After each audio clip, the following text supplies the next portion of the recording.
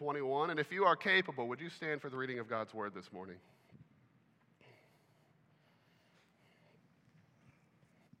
Good morning. Do not repay anyone evil for evil. Be careful to do what is right in the eyes of everyone. If it is possible, as far as it depends on you, live at peace with everyone.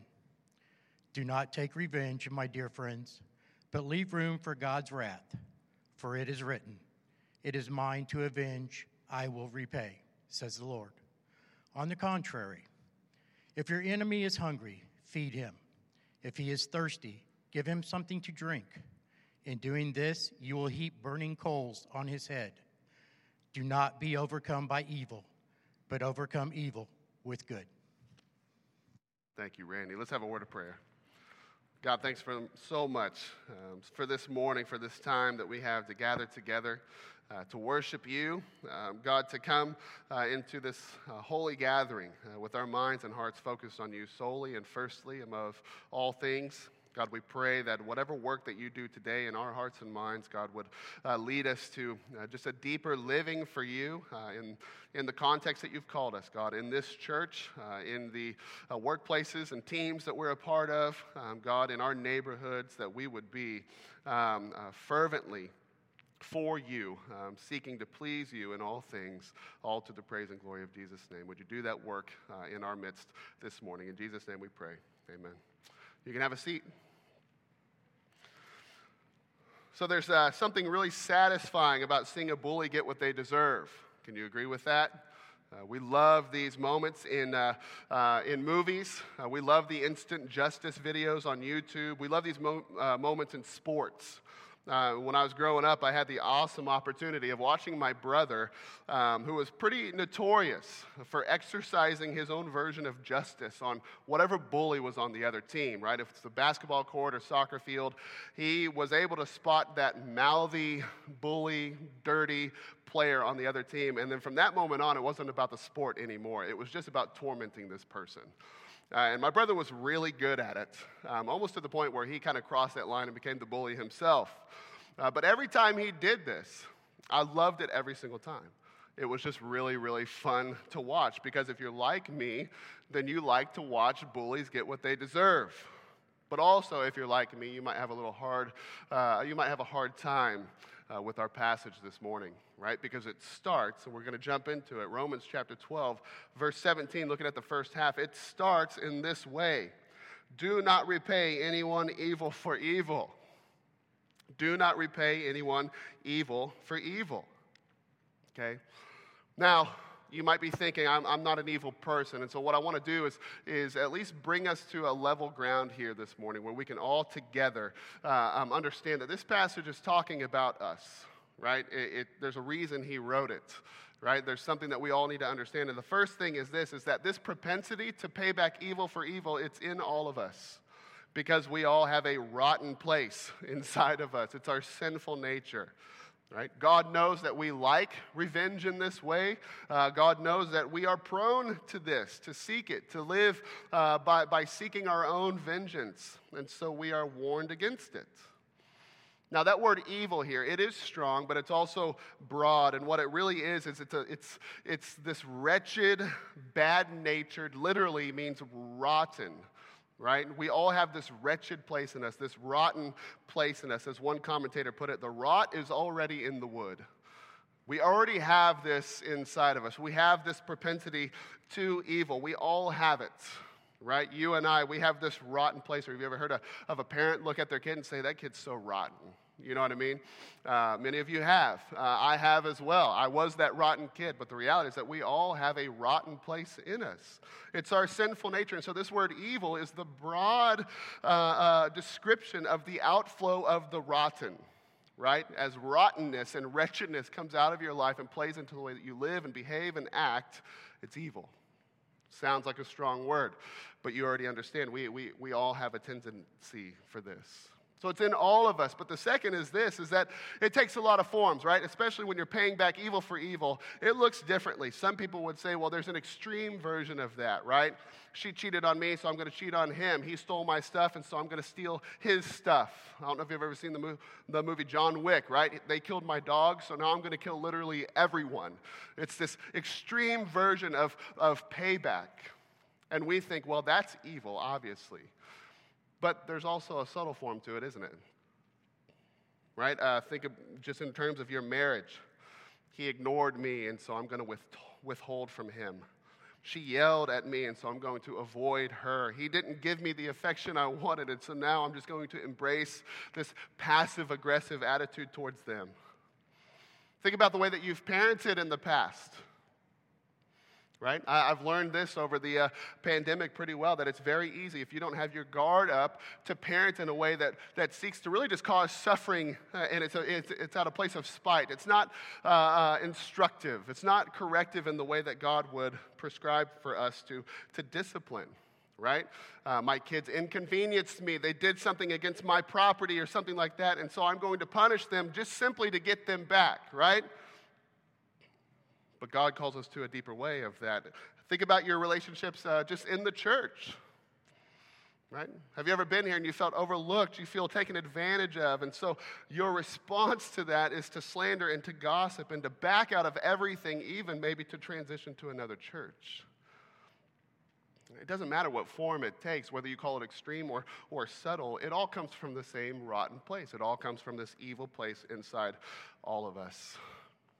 Okay, we all have it. We all have a propensity to it. But listen, God has given us what we need, right? In the power of the Holy Spirit, in the grace of Jesus Christ, He's given us what we need to respond differently. That's the promise of the passage that we're looking at this morning.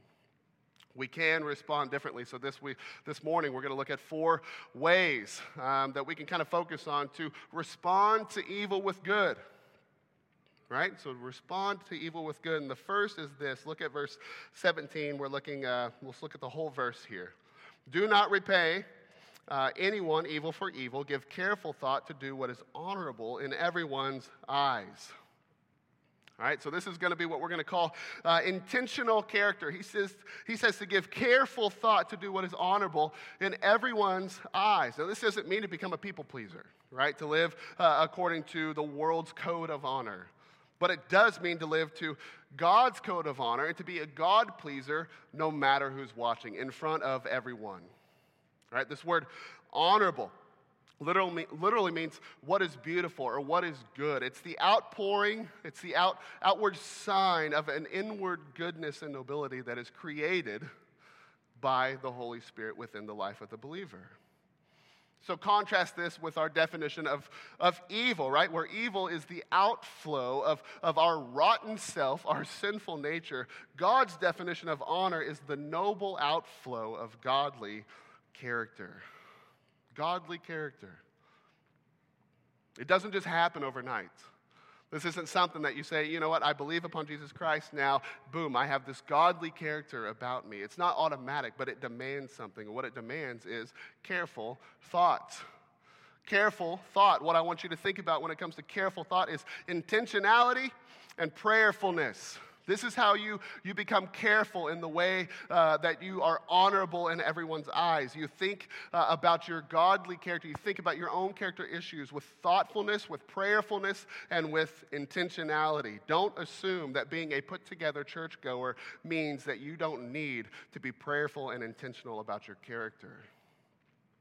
When was the last time you actively prayed about a character issue in your own life? When was the last time you even noticed a character issue in your own life?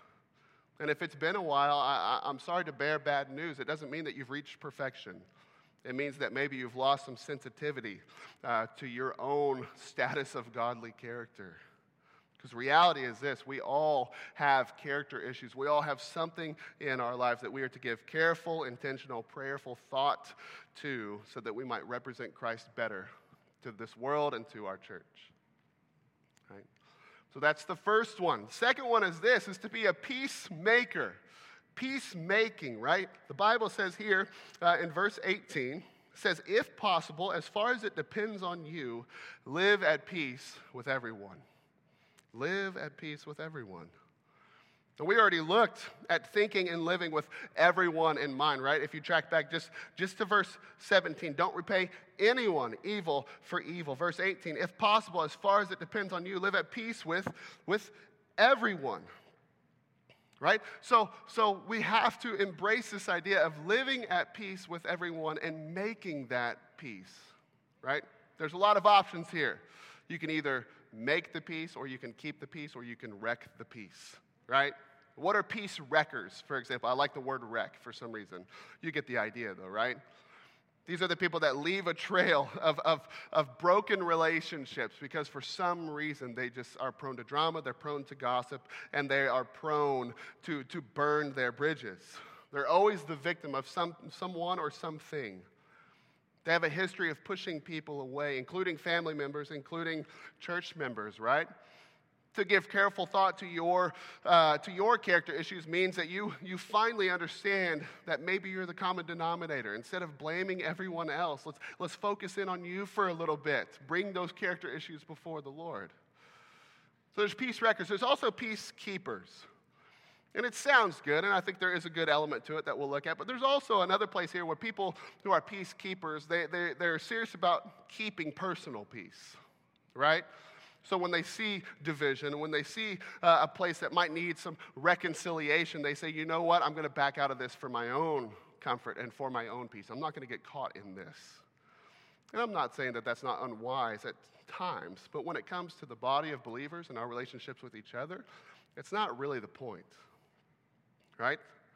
These are peacekeepers. They're not up for getting uncomfortable with others. They might whisper their opinions to somebody else who they already know thinks like them, but they're not really willing to go to the hard place of investing and creating true peace, a bond of peace. But then you have peacemakers. Which one does the Bible call us to, by the way? Peacemaking. Where we're willing to use all manner of tools, including discomfort, including tension, including conflict resolution, discipline, to keep the bond of peace between all. Not just to get it for myself, but to create a bond of peace among all, right? Jesus says in Matthew chapter 5, verse 9, blessed are the peacemakers, for they will be called sons of God. Ephesians chapter 4, verse 3 says, making every effort to keep the unity of the Spirit through the bond of peace. Certainly there is an element of keeping peace, but look at what he says. We are called to make every effort at it. It's not easy. It doesn't come naturally. Peaceful reconciliation is rarely a pleasant process, but the outcome is always beautiful, right? And we see this perfectly when we look at Jesus. He made peace between us and God. He brought reconciliation into the picture so that we could have peace with our God, but it was not a pretty process. His life was nothing to envy, right? His time on the cross was horrible, but that's what it took to create beautiful reconciliation between us and our Creator. Okay, so we must be peacemakers. Thirdly, we've got to be others-focused, right? Contrast that with self-focused. Let's look at verse 19. Friends, do not avenge yourselves. Instead, leave room for God's wrath, because it is written, vengeance belongs to me. I will repay, says the Lord.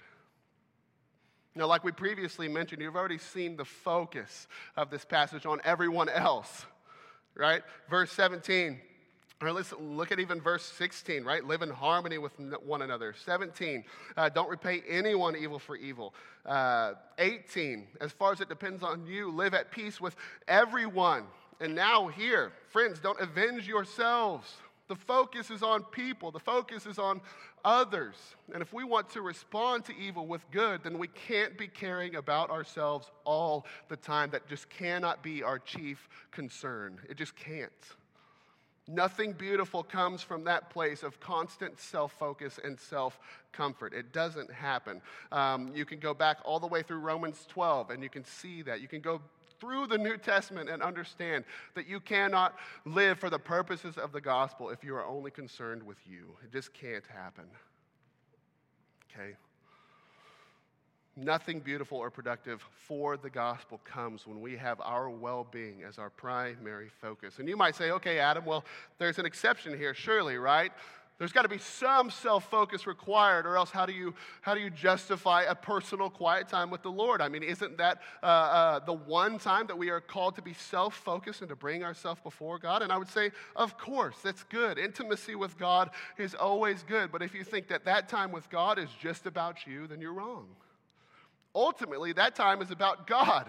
That's a God-focused time. Right? It's submitting ourselves to Him to see what He might do in us and through us. And also, if you have that time with the Lord, then literally this is the best thing that you can do for the people that you care about, is to give yourself to God first. It's not about just you.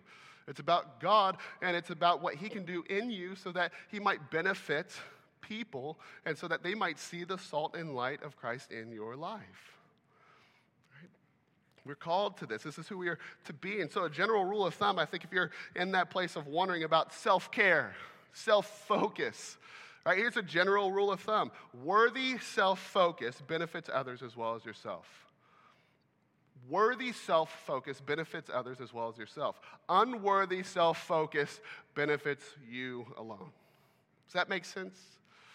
For example, my wife, we have 4 kids at home. One has some unique needs. Another one is a foster child. And so there's this constant weight of uncertainty with that one. You know what I mean? You never really know what's going on. It's hard to try to give all of yourself to a kid, but at the same time know that he's not your kid. You know what I mean? It's an interesting place. And so once a week, we try to just set up a time where Kenzie has kind of half of a day to just go, get out of the house, decompress, have some time with the Lord, listen to a good book, take a road trip, go to Goodwill and spend $5. And somehow she fills up a carload with just $5. I don't understand how she does it. But these are the things that are life-giving to her. These are the things that allow her to decompress. Yes, you might call it self-focus. But who benefits when mommy takes these times? I benefit for sure. My kids benefit for sure. Right? Because until that decompression comes, until she has that time to self-focus, right, things just kind of climb and climb, pressure, and the tension seems to climb. And then when she comes back, she's refreshed and she's ready to go, right? Even self-focus in that way is for the benefit of others. Versus, there's times when I self-focus, right? One of my self-focus times is on the golf course. I love going out there. It's decompressing for me. It's fun. But there have been times where I go and my time is miserable on the golf course, and so I come back home and my time's miserable at home. I'm not fun to be around. And at that point in time, it was only selfish. It wasn't good because it didn't benefit other people. You understand that general rule of thumb there? But listen, we cannot be peacemakers. We cannot be humble. We truly live for Christ if our self is our chief concern.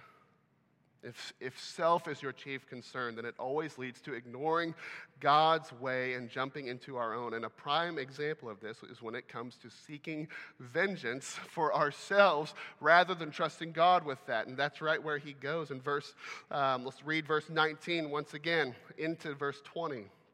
Friends, don't avenge yourselves. Instead, leave room for God's wrath, because it is written, vengeance belongs to me. I will repay, says the Lord. But if your enemy is hungry, feed him.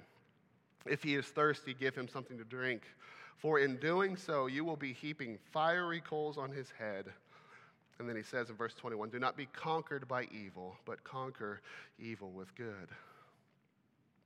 So the last piece I want us to look at when it comes to responding to evil with good this morning is to trust God. And when I say trust God, I don't mean just trust God. I mean trust all of God. Trust his love, trust his blessing, trust his grace, and trust his vengeance and trust his wrath. Trust all of him, not just pieces of him. It all is sovereignly connected anyways. And so you must trust all of God, not just the things that sound cushy and the things that you want, but also the things that we need and even his wrath and vengeance, which we have contributed to. We've got to trust that as well. And there's a few reasons for this. The first is this, and it's a little more theological. It gives us a proper understanding of God's holiness and his gospel. If you don't understand God's wrath and vengeance, then you don't understand the full gospel. right? Holiness is not holiness if there is no consequence for sin, if there is no justice for evil. It's not true holiness. Not only that, but the gospel is incomplete apart from his wrath. There's a reason Jesus died. There's a reason Jesus suffered. There's a reason that he went to the cross, and there's a reason God forsake him, because Jesus was bearing the weight of something. And what was it? It was the wrath of God because of the sins of humanity, the sins of you and I, the rotten piece of all of ourselves. He was bearing that. And so if you don't like God's wrath, then you don't like what Jesus did on the cross, because he bore it. He took it for us. We can't compartmentalize God. We end up cutting the gospel at the feet. True holiness demands judgment upon sin, and there is no tolerance for it in holiness, but there is atonement for it in Jesus Christ. The second reason is this: it takes the pressure off of you. Right? Only God can truly conquer evil. We know this, and he wants to use us in that work, but only he has the power. And he wants to use us in the process. But listen, this is freeing for us, because it means that the outcome's not on you. Right? If you're trying to evangelize a person and they don't believe or they believe, the outcome is not on you. We are called to be faithful, but ultimately he is the one with the power. And so we can serve him and obey him and trust him with the result. This is good and freeing. And the third is this. This is so important. The third is this: God's wrath, we've got to give it a chance to work in people's lives. We've got to give God's wrath a chance to work in people's lives. And you're probably thinking, well, doesn't that just mean that we're just saying we want everybody to go to hell? And it's like, of course not. You see, God's wrath has restorative and salvific properties to it. God's wrath actually leads to the repentance of people, right? His wrath is not like ours, right? Our wrath is like, he hurt me, and so I'm coming at him. His wrath is purposed. His wrath for his people is purposed against the forces of evil and for his people. Ours is purposed just against people who hurt us. God is sovereign and far above petty wrath that seeks merely payback. He has sovereign purposes in his wrath, one of which being restoration and salvation. God's wrath has been used to bring mercy upon his people. Would you believe me if I said that God's wrath has been used to bring mercy upon his people just as much as his love has? It's all connected anyways. Romans chapter 11, a complicated passage, but one that's worth studying. Romans chapter 11, we read this. The Apostle Paul says, I ask then, have they stumbled so as to fall? And what he's talking about there is God's Hebrew people, right? If you read through the Old Testament, they sinned and sinned and sinned, and God brought wrath and dispersion and exile upon the people. And what you get at the end of the Old Testament is this diluted version of what God had originally established with his people.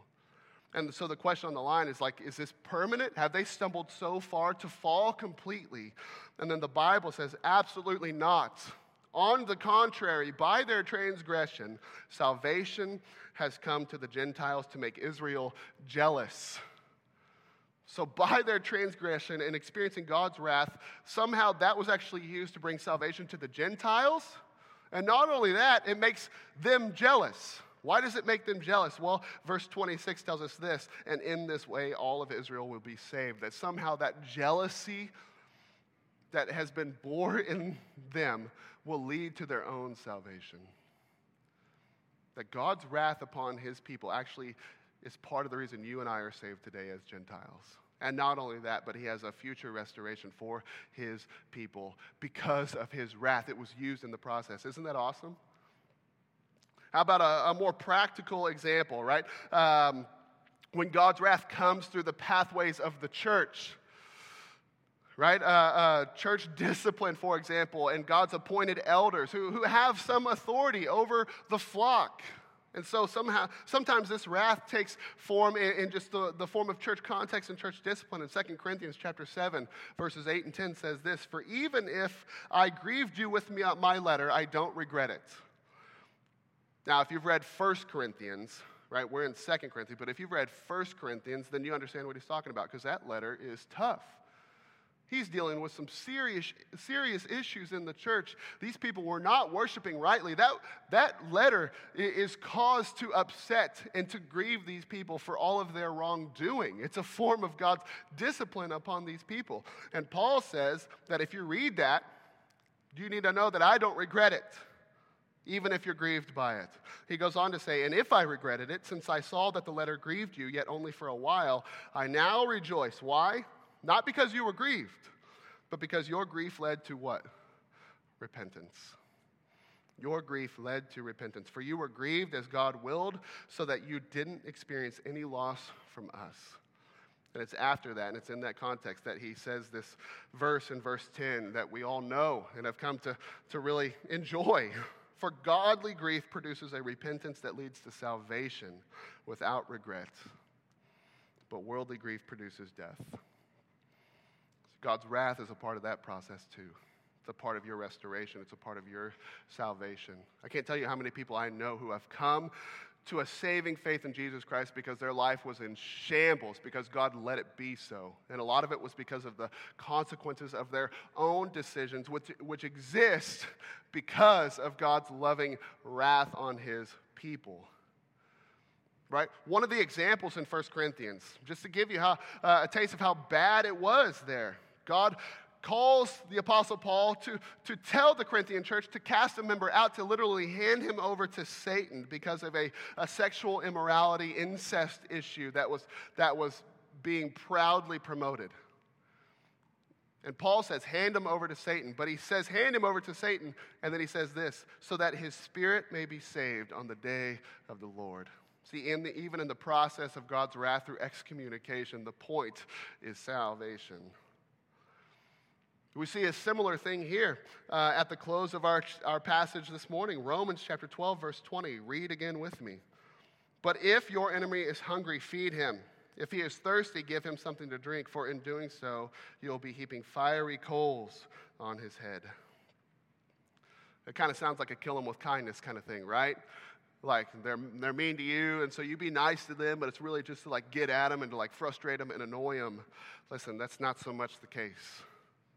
This is a quote from Proverbs chapter 25, and then it's a reference to an Egyptian custom where a person would carry a pan of burning coals on their head as a sign of contrition and repentance of wrongdoing. Right? So this is saying that when we repay evil with good, we give others the chance of conviction. We give them the gift of conviction to see the contrast of their wrongdoing matched with right doing. And yeah, that might bring some holy shame and guilt upon their heads. But okay, we're going to let that happen because the Bible says that they can respond to that potentially with repentance. That's good. Have you ever been treated kindly by someone that you did not treat kindly? Somebody that you even kind of you hurt, and yet they respond with kindness. If you're married to a godly person, then you've probably experienced this a lot. I know I certainly have. Times whenever I'm the accuser or I'm the harsh one, and yet what I get in return is kindness and love. It's convicting every single time.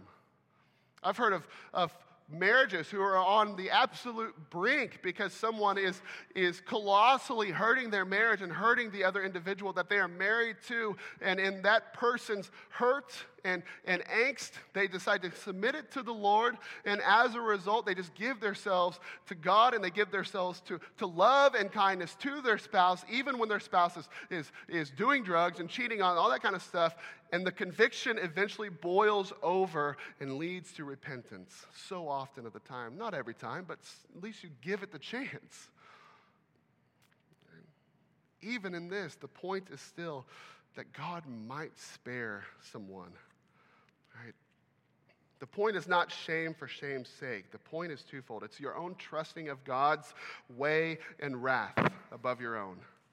And the second is this, it's the spiritual well-being of others by giving 2 Corinthians 7:10 a chance to work in their lives. Again, that passage says, for godly grief produces a repentance that leads to salvation without regret, but worldly grief produces death. God's wrath does not only provide judgment on sin and evil, but he uses his wrath to save and refine people. And really the choice is left to you what form that wrath will take in your own heart and life. What's God's wrath going to mean for you? Will it lead you to repentance over your own sin? Will it lead you to trust in his vengeance over your own?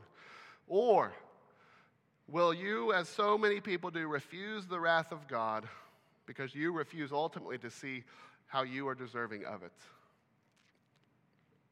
We've got to let God's wrath produce in us repentance that leads us to salvation so that we might overcome regret. And man, isn't this the point of the gospel? No matter how deep your shame, no matter how full of regret that you are, you can look at your wrath that's being paid for on the cross of Jesus Christ and understand he bore the fullness of it. Sure, holiness demands justice for sin. Right? There is no tolerance for it, but there is atonement in the blood of Jesus Christ. And I pray that you have that atonement upon your life this morning. Okay. Verse 21. Do not be conquered by evil, but conquer evil with good. We do this by careful, intentional, prayerful thought to your own character. We do it by being peacemakers, by being selfless and focused on others rather than ourselves being our chief concern. And we do it by trusting all of God, not just the pieces that we think we understand and that we want, but even the other things as well. His wrath, his justice, and his vengeance. His version of it all is better than ours. We must trust it. We cannot impatiently work ahead of it, and in doing so, he will be glorified. We will be better off, and so will everyone else. Let's pray. Father, would you do this work in our lives this morning?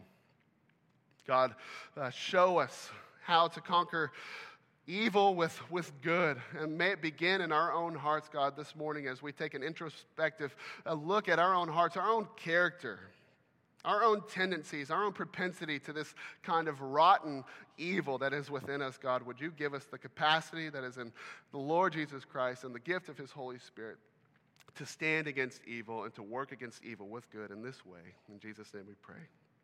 Amen. There's going to be a few things on the screen for you to have a kind of a quiet time here with the Lord yourself, a few questions to solicit some thought and prayer. It's possible you've already listened to this